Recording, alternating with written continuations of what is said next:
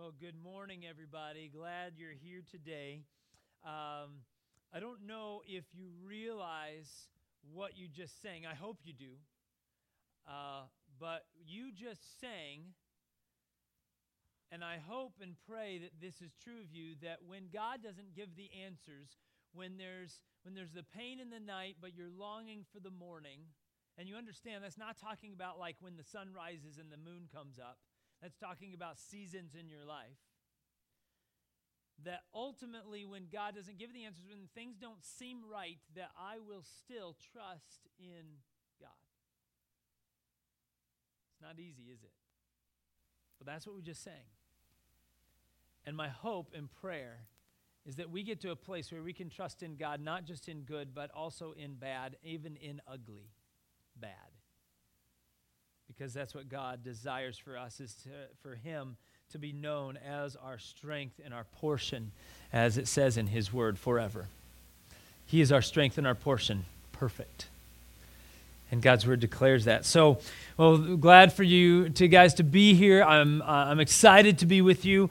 We are in this series called Great Stories of the Bible. We are going through some of the biggest stories in the Bible. There's really nothing in the Bible that's kind of minor or small or whatever the case is, but we are going through some of those big stories that people kind of elevate to big status in the Bible.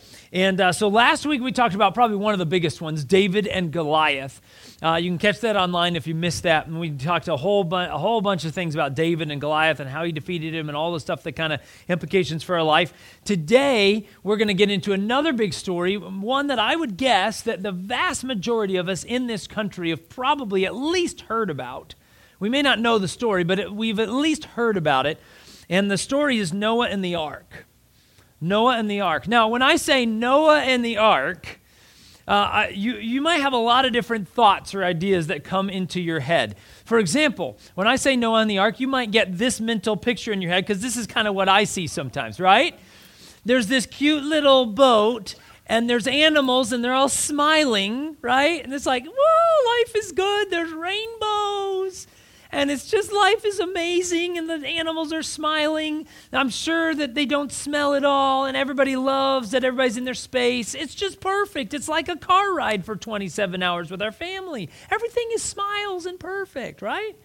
That's kind of what we get when we think of Noah and the Ark. It's a kid's story. Love the animals, all so cute, right? Or maybe you're here and you didn't grow up like me, where these are the pictures that I saw a lot of times when my teachers taught me about Noah and the Ark. And by the way, we teach Noah and the Ark largely because there's animals involved, right? And the kids are like, ooh, animals, right? Ooh, a zebra, right?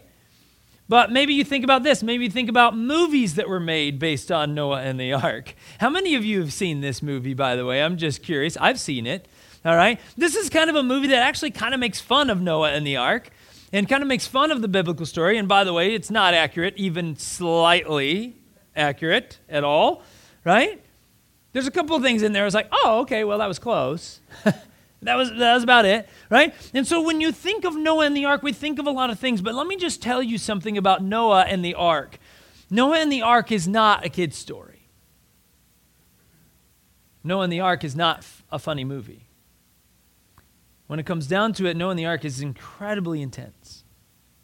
One of the most intense stories that you could ever pull out of the Bible, by far, because of what's going on and why there was an ark. And so we're going to dig into this, and I want to just kind of set the stage a little bit here. I'm going to give you two words that come out of Noah and the Ark, out of this story, two words that I want you to remember today. And they're not probably the typical words that you would think that you would have to remember out of a sermon.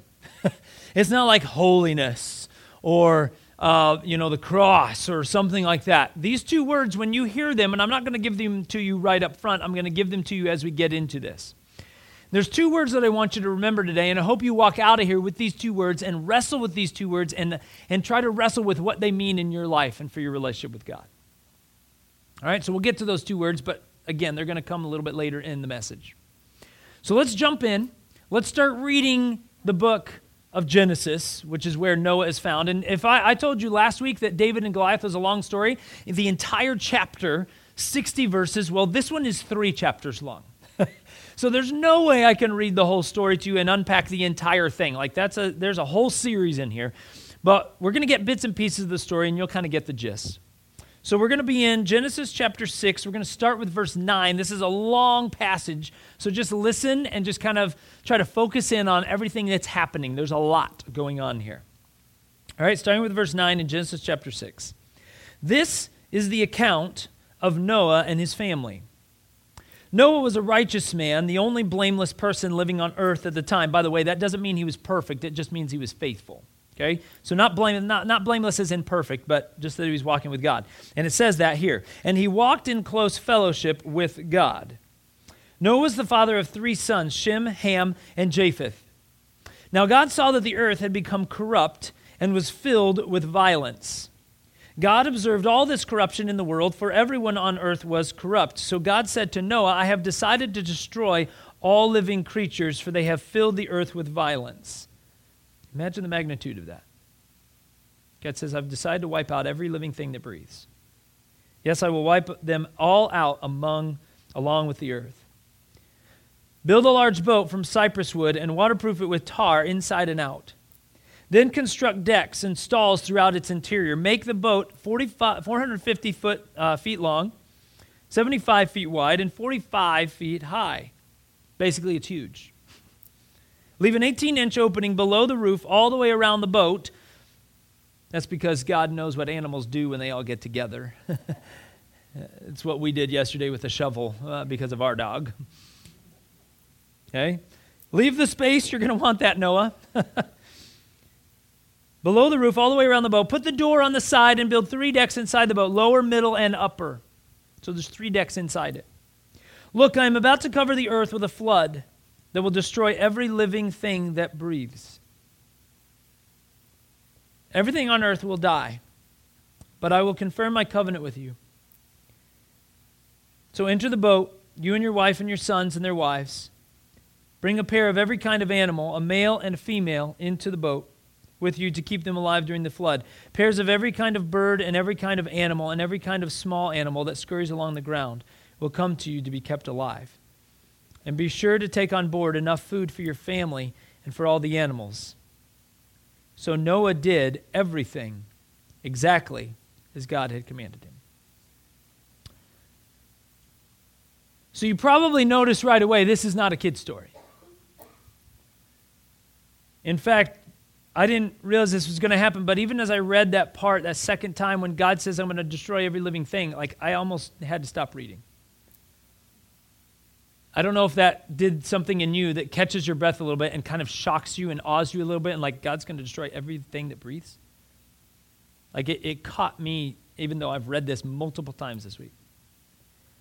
And so God says, I'm going to wipe out every living thing, and so Noah, I need you to do something. I need you to build this huge boat, the ark, and he gives the dimensions. Now, I want to help us understand the size of this boat, this ark. It's really hard to do while we're standing and sitting in the village center right here. It's really difficult to do. But for a lot of you, you will know this. If you've been anywhere around or in Warrior Stadium, which is our football stadium here in Wanakee, right? If we were to put the ark into Wanakee's football stadium, okay, if you can picture that. Some of you haven't been there, so I know this doesn't work as well. Okay, but if you can imagine the ark sitting in Wanakee on the football field, with the center of the ark at the 50-yard line, okay? By the way, this would be really weird, wouldn't it? But anyway, I'm just saying. Okay, sitting on the 50-yard line, the ark would stretch all the way through the end zone, across the grass, crushing the fence that's on the outside of the track where they run, all the way to the parking lot. On the other side, it would go all the way through the end zone, all the way past the scoreboard. The scoreboard that we just purchased for whatever money is done, squashed. It's all the way almost to the middle school, which is on the other side of the parking lot. It's higher than the press box. And it doesn't completely fill the width of the field, but it takes up a good portion of it. If you can just imagine, let me put it this way. Some of this will help a little bit more. The space inside this ark, we figured out the square footage. The space inside the ark, it would have been able to hold 450 semi-truck trailers inside. Can you imagine how much space is in one? I can, because I was a furniture mover for college money, right? And I know you can get an entire house, 30,000 pounds. We kind of figure 30,000 pounds of stuff you can get into one semi-truck trailer. I've seen it because I've helped do it. It's an unbelievable amount of space. 450 of those could fit into the ark with all the decks. Pretty impressive, pretty amazing. So this thing is huge. In fact, just to give you an idea, they've actually made one of these. Did you guys know this? Probably a lot of you have heard it. There's a picture of it. This is in Kentucky, right? This is obviously their rendition of it. It's very accurate in terms of the actual dimensions. Whether or not it looked exactly like this, I'm sure it probably didn't, to be honest. But this is called the Ark Encounter. It's in Kentucky. There's also a creation museum and all kinds of stuff. You can go see it. All right? But they kind of recreate it and gives you the immense size of this ship. It's huge. And so God asked Noah to build this huge boat. But my question for us here this morning is why? Why did God wipe out every living thing? Why did God ask Noah and his family to build the ark and then to bring, 2 of every kind of animal, male and female, into the ark? Why did he kind of hit the reset button? Why did he do that? That's an important question. It's an interesting story, but we have to ask, why is it in here? Well, I want to go back to a verse that I didn't read about 4 verses before the start of the story. It's kind of like setting up the story before it tells you about Noah. Remember, we started with, this is the account of Noah. Well, before that, God wanted us to understand the context of why we're telling this story. Why are we talking about this guy named Noah? There's one verse that gives a very concise reason why God is hitting the reset button. And I want to read it because it's important. Verse 5 in chapter 6. The Lord observed the extent of human wickedness on the earth, and he saw that everything they thought or imagined was consistently and totally evil. There is no getting around what that just said. There's no nice way to put it. What God is saying is that they were consistently and totally evil. I want us to understand this is not like a sort of a bad day. This was not like there's a group of bad people that were kind of doing, like corrupting everybody else. No, what this says is that everyone on the planet was consistently, which means all the time, and totally, which means completely and totally, evil. If I were to put this in an opposite way, if I were to just bring this out, it means that God looks at the earth and saw zero good in any person except for Noah and his family. No good. Now, I want you to imagine how messed up our world now is. Can you imagine? I mean, and we have a lot of people that are good, right? I mean, we have, just alone, we have millions of people who are trying to follow Christ and trying to spread the love and grace and forgiveness of Jesus all over the planet. Christianity is exploding all over the place. We have some really good things happening. There's a lot of bad.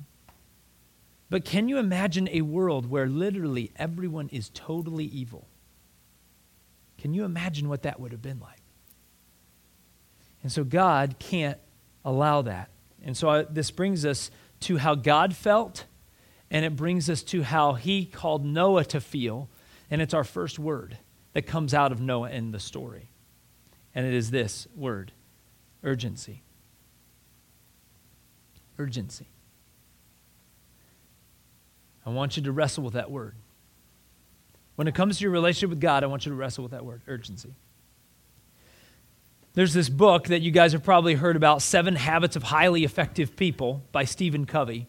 And in that book, there's this chart, this time management chart. Okay, and I want to show you this chart because he kind of gives this, kind of show us our priorities. And so here's the chart, and basically it's very simple. It's amazing how simple this chart is, but it's powerful. So he has these 4 categories. He has urgent or not urgent, and important and not important. He says everything falls into one of these 4 categories in your life. Everything falls into one of these 4 categories, okay? The first quadrant, quadrant 1, these are things that are urgent and important, right?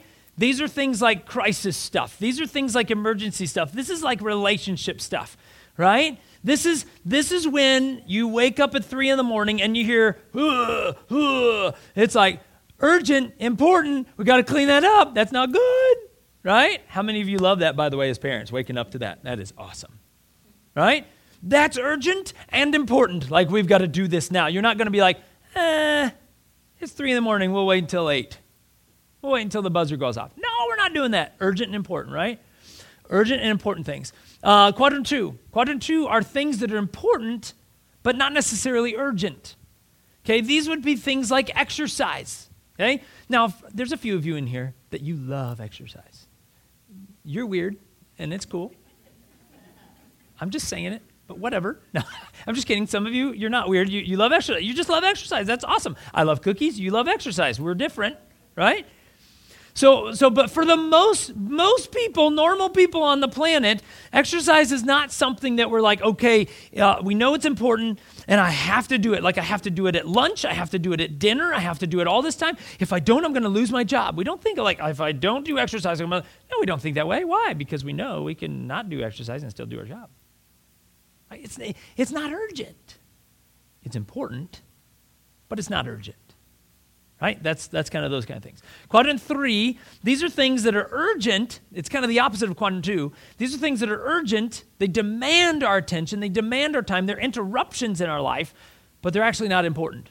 Okay? This would be some phone calls that you might get. How many of you love that when you see the call and it's like a 1-888 number or something, or some random number from Florida, and you're like, I don't know about anybody in Florida.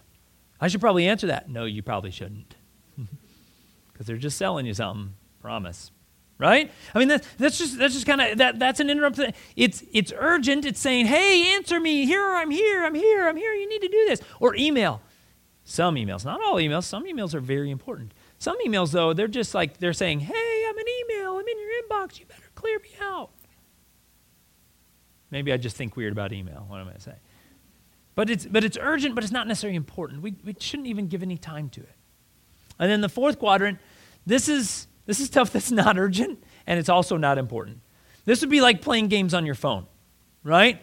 It has no bearing on your life. It is an absolute waste of time, right? Trivia, those kind of things. I'm not saying that these things are not okay to have in your life. It's okay, but you need to minimize them because they literally are not urgent. You're not like, oh, man, I've got to get to my game because I got to get my 27 coins, daily coins. Some of you do that. I know how it is. It's like, swipe over and you get your little chest full of goodies.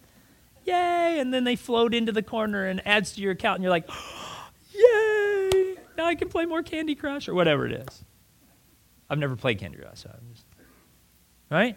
And so it's not urgent and it's not important. So here's my question. As you look at that chart, where does your relationship with God fall? Which quadrant? If you're going to be honest. Where does sin, like if you have sin in your life, where does it fall on this quadrant? Your relationship with God, where does it fall on this? Can I tell you where it needs to fall? Regardless of whether it does, where it needs to fall is quadrant 1. Every day, all day. It needs to be in the urgent and important category. Because literally, if we were to make a list of all the things that you like to do and everything that your life is and all that kind of stuff, like God has to be ahead of all of that. Every single thing. It literally doesn't matter what you put out, even if it's the name of your children. God has to supersede that. I know it's hard to wrestle with that, but it's true. God has to be in quadrant 1, urgent and important. But can I tell you where I think most of the time our relationship with God falls? That's where it should fall. Do you know where I think it probably usually falls? Quadrant 3 is probably a no-go. It probably doesn't usually fall there. If you don't think it's important, it's probably not going to be urgent either. And so quadrant 3 is probably out. My guess is the vast majority of people on the planet, their relationship with God falls in quadrant 2 and 4. That's my guess. It is something that they know is important, but it's certainly not urgent. Right? I'm guessing there's a lot of people that believe, okay, God exists, and I think I probably should have a relationship with God, but, I don't know how to read the Bible, so I'm good. I'm just going to get up and keep going. Life is normal. Right? It's important, but it's not necessarily urgent. Or there's a lot of other people that don't believe in God, don't want anything to do with God, and so that would be in quadrant 4. There's no urgency to get to know God because he's not important. And I think we need to wrestle with this. Because what God said to Noah and what God had in himself was urgency to make things right. Didn't he? He said, Noah, I need you to get to this building the boat thing. I need you to start now. I need you to start today. Now, it took him a long time to build, but he said, I need you to get going. There's urgency. In fact, Jesus himself says this. Listen to what he says in Matthew chapter 24, verses 42 through 44. These are Jesus' words. He says, so you too, he's speaking to you and I as followers of Christ, so you too must keep watch, for you don't know what day your Lord is coming. Understand this. If a homeowner knew exactly when a burglar was coming, he would keep watch and not permit his house to be broken into. You must also be ready all the time, for the Son of Man will come when least expected. In other words, urgency. And I love how Jesus is amazing. Jesus gives us this illustration. He says, if you knew that a burglar was coming to your house, you would do something about it, right? This is absurd, but just let's say that you got a text from somebody that you know or somebody that you don't know, and they said, hey, so I'm a burglar. You have a lot of nice things. I'm coming tonight at midnight. Okay, what are you going to do at that point? You're going to be like, awesome, I get to meet somebody new. Probably not your response, right? Are you going to be like, hey, let's go on vacation. Let's pack up our stuff and get out of here. Let's just let them take it. No, you're going to call the police. You're going to call your friends. You're going to gather stuff. You're going to barricade the doors. You're going to put a new security camera in. You're going to put tons of cameras up. You're going to booby trap it like Home Alone, right? That's what I see, like Macaulay Culkin, like setting up paint cans, all that stuff, right? Like, I'm ready.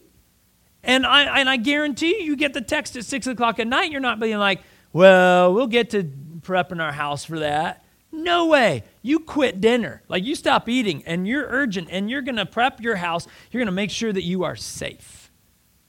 Am I right? That's what Jesus is talking about.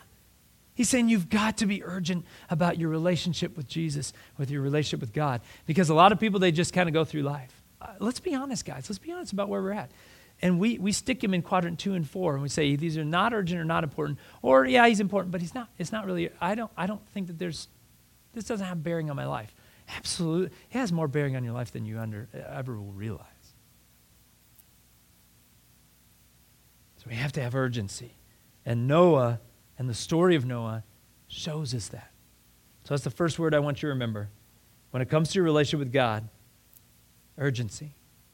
Is there urgency behind what you're doing and how you're growing?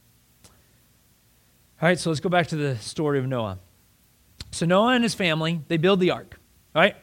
And they all go in. There's a whole bunch of animals. I'm sure that was really nice and quiet in there, right? They close, they're in the ark and they do all this stuff. And now I want to read what happens, right? Genesis chapter 7. So we're to the next chapter forward. Again, this is a long story. This is what happens after they're all in the ark. For 40 days, the floodwaters grew deeper, covering the ground and lifting the boat high above the earth. As the waters rose higher and higher above the ground, the boat floated safely on the surface. Finally, the water covered even the highest mountains on the earth. By the way, the earth looked very different back at this time. Okay, I'll just say that. I'm not going to get into all the science and all the stuff, but the earth looked very different at this point. Okay? In fact, the flood changed it more toward what we see now. So finally, the water covered even the highest mountains on the earth, rising more than 22 feet above the highest peaks. So what I could do today is I could spend some time going into the scientific side of this, right? I could give you all the evidence that we have on planet Earth for this cataclysmic, huge planet-wide flood that destroyed everything. There's plenty of evidence, actually. Now, a lot of people will look at that evidence and they will come up with other theories. You'll find all those, too. But there's plenty of evidence to show that there was this cataclysmic, massive event on our planet. I could spend time doing that, but I don't want to. But what I do want to get is I want to get to the next very important aspect of this story. Kind of going toward that first, or that second word. And I want to go back to the verse right before something that I just read. So Noah and the ark, or Noah and his family and the animals, they all go into the ark. All right? But what's interesting is once they get into the ark and before the floodwaters start, I want to read something that happens. And this is something that hadn't popped out to me quite fully before. It's Genesis chapter 7, verse 16. This is right before that section that we just read where the waters come up. It says, they're in the ark, the animals are in the ark. It says, then the Lord closed the door behind them.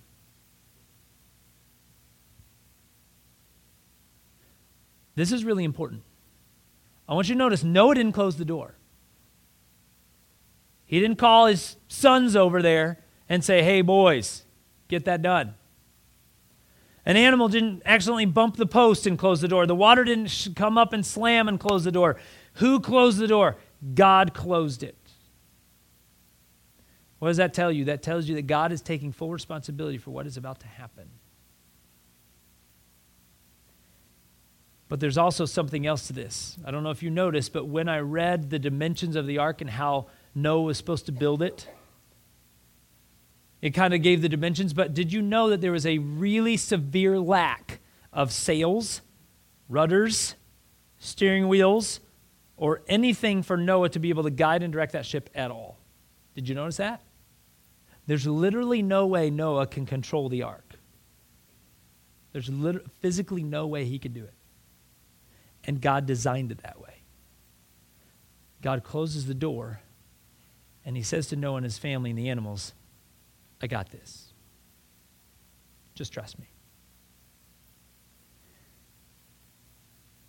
And this brings up a really important point about your relationship with God and my relationship with God.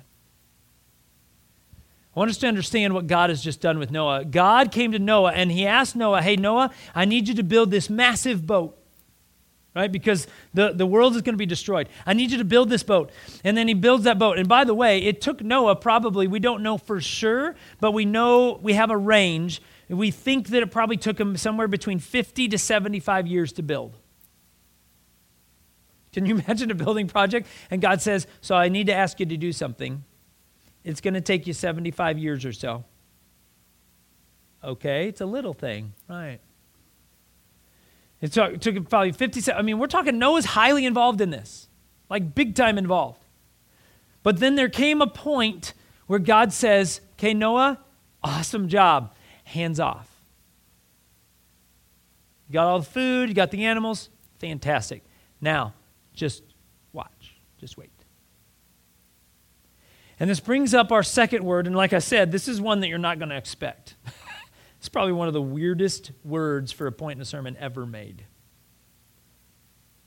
First, God wants us to be urgent, but then the second word that he wants us to understand is this word tandem. Yeah, see, didn't expect that one, huh? I know, weird. I thought it was weird. I almost didn't use it because it's so weird. But God really pressed hard on me on this one. See, God asked Noah to build a boat and did all this stuff, but then he closes the door and he says, there's no rudder, there's no sails, there's nothing you can do now. You've done everything I've asked you to do. Now I need you just to trust me and allow me to work. If I were to explain this, let me just explain it this way. So I have a picture of this bike, okay? You guys have probably know what this bike is called. This is called a tandem bicycle, right? That's what the name of this kind of a bike is. You can have, all the different kinds, but this is a tandem bicycle. And the concept is really simple, right? You have 2 seats for 2 people. You have 2 sets of pedals so that both can be pedaling.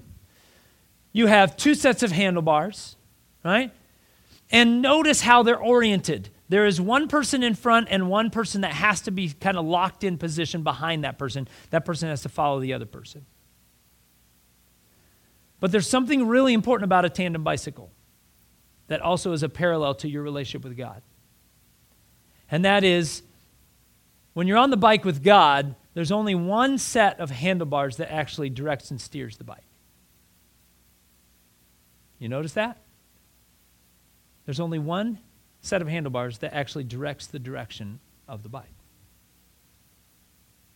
And so, here's what God does with you and I. God invites you to join him on the bike. We're talking about life here. God invites you to join him. In fact, that's the whole point of Jesus. Do you realize that? That God, the whole point of sending Jesus to this planet was because he knew that we can't get on the bike because if we have sin, we can't join God. You realize that? If you have sin in your life, if you have not given your life to Christ, this is why people, when they pass from this earth, they will not spend eternity with God. They will spend eternity separated from God because you have to join the bike before you leave this planet. This is the whole point of Noah and the story. God sends Jesus to die on the cross to be the bridge and the forgiveness for our sins so that we can hop on the bike. Because God can't ride with somebody that has sin. Because he's perfect, he's holy. He literally can't exist with sin. And so, but God knew that, so God solves the problem by giving Jesus to us, who dies on the cross in our place and becomes the forgiveness of our sins, and then he raises from the grave, so he defeats death as well. And now, God, through Jesus, has offered you and I an opportunity to join him on the bike. He says, hey, hop on. We're going to do some amazing things. In fact, we're going to do things for eternity. This time on earth is short. Your life on earth is short. But trust me, we're going to do great things not only in this life, but beyond this life. And he invites you and I to join him on the tandem bike. So, does he ask us to pedal, like to be involved, to build an ark? Yes. Does he ask us to hold on to the handlebars? Yes. Does he ask us to be involved in what he is doing? Absolutely. In fact, he almost demands it. He says, get on the bike. Come on, let's go. But he needs you to understand that just like this, how he needs you to understand is God is in the front. He's got the handlebars, the ones that actually direct and guide where you're going to go and what you're going to do, where you're going to live, how your life's going to be. And I don't know about you, but if you're riding tandem on a bicycle, you better trust the person that's on the front. Right? Hey, this would be fun. Let's just turn the wheels really quick going 40 down the hill. Right? You got to trust that that person's not going to do that. Right? And so God says, you're oriented behind me. Follow me. I will show you where to go. I'm directing the bike. Yes, I want you to pedal. I want you to be involved because I want you to experience the joy and the thrill and the excitement of being in relationship with me, of following me. This is going to be awesome. So let's pedal together. Let's do this. Let's be in sync with each other. But I'm guiding the bike.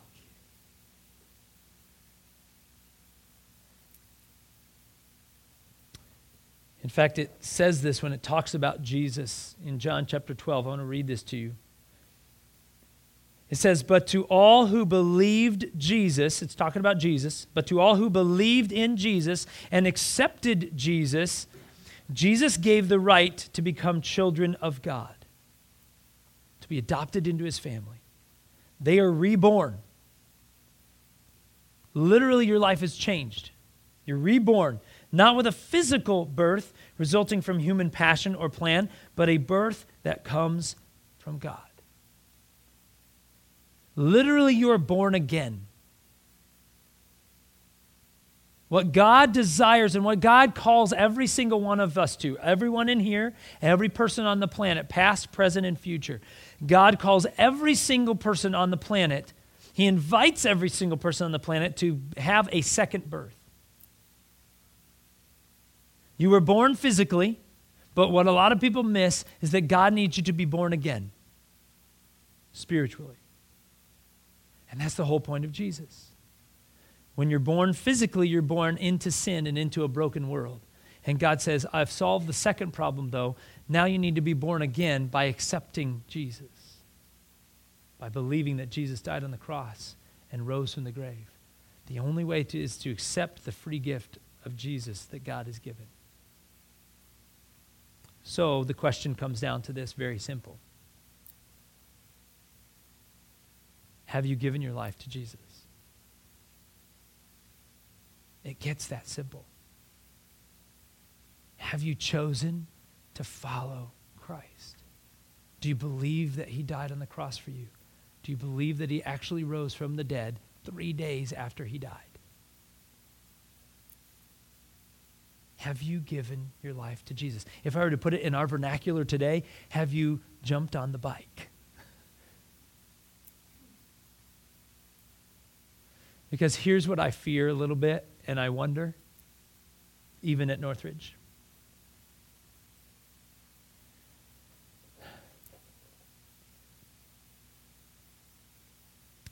My guess is we have quite a few people that do what a lot of people at American churches do. People show up. People sit in the seats and in the pews, movable chairs if you're in a village center. But they never actually take the step of giving their life to Jesus. I want you to understand, if you show up at church every Sunday but you never give your life to Christ, you're not on the bike, and you're still headed for eternity without God. I'm going to tell you the honest truth because I love you. And God tells you because he loves you. And a lot of us in here, we know people, tons of people in our lives, who are not at all on the bike with God. You know it in your soul, deep down. You know they want nothing to do with God. They have not given their life. And so my question to you this morning is very simple. Have you given your life to Christ? Have you accepted Jesus? In a moment, I am going to pray. And if you want to give your life to Christ, you know you haven't. If you're just kind of sitting here and you're going, I'm scared. I don't even know if I've ever done this. I don't know if I'm on the bike. Let me just tell you, there's a certain way to do that. Right? It's by you simply saying, I believe Jesus died on the cross. I believe that he can forgive my sins, and you accept it. You commit the rest of your life to live for Jesus. But you have to believe. You have to accept. You have to take that step. Attendance in church doesn't get it. Being a good person doesn't get it done. Singing songs louder than everybody else around you doesn't get it done. It doesn't matter what you want to plug into that place. Saying the Lord's Prayer 12,000 times doesn't get it done. You have to give and surrender your life to Jesus. So in a moment, I'm going to pray that prayer. And if you want to do that, I encourage you to do that. This could be your day where you cross from not being on the bike to joining with God. But you have to offer your life to Jesus and say, I'm going to do my best to follow you. Trust me, you're not going to be perfect. I am not even close to the universe of perfect. But that's why we need Jesus. So will you give your life to him today? Will you be urgent about it and realize that he invites you to live in tandem with him?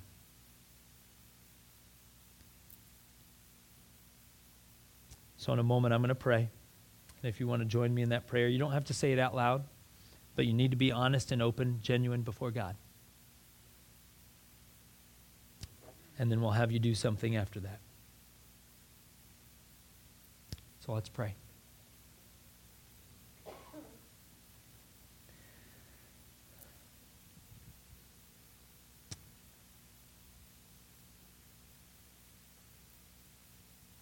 Lord Jesus, I thank you for sacrificing yourself on the cross for our sins. I thank you for giving your life for ours.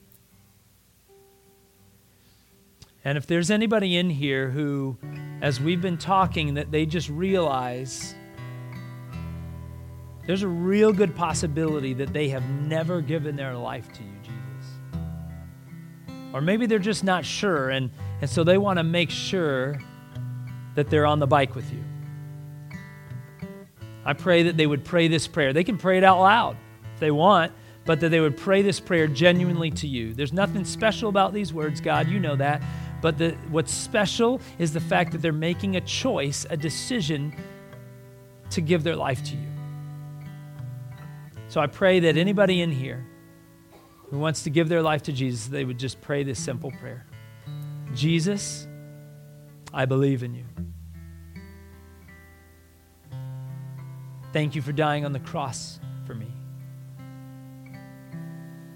Thank you for resurrecting from the dead for me. Today, I accept you. I commit my life to you. And I ask you to forgive me of my sins so that I can be a follower of Jesus. For those that prayed that prayer, I pray that you would just encourage them. Help them to understand that now their soul is sealed in heaven to spend eternity with God.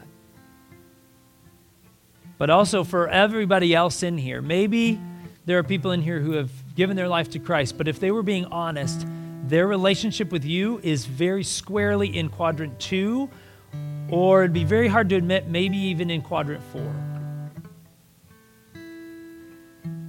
They've just kind of put you on the back burner. Everything else in life is kind of just taken over. I pray that you would help them to remember that you've called them to be urgent in their relationship with you, and you've called them to go and to live in tandem with your love and your power. Change us, renew us, help us to be born again.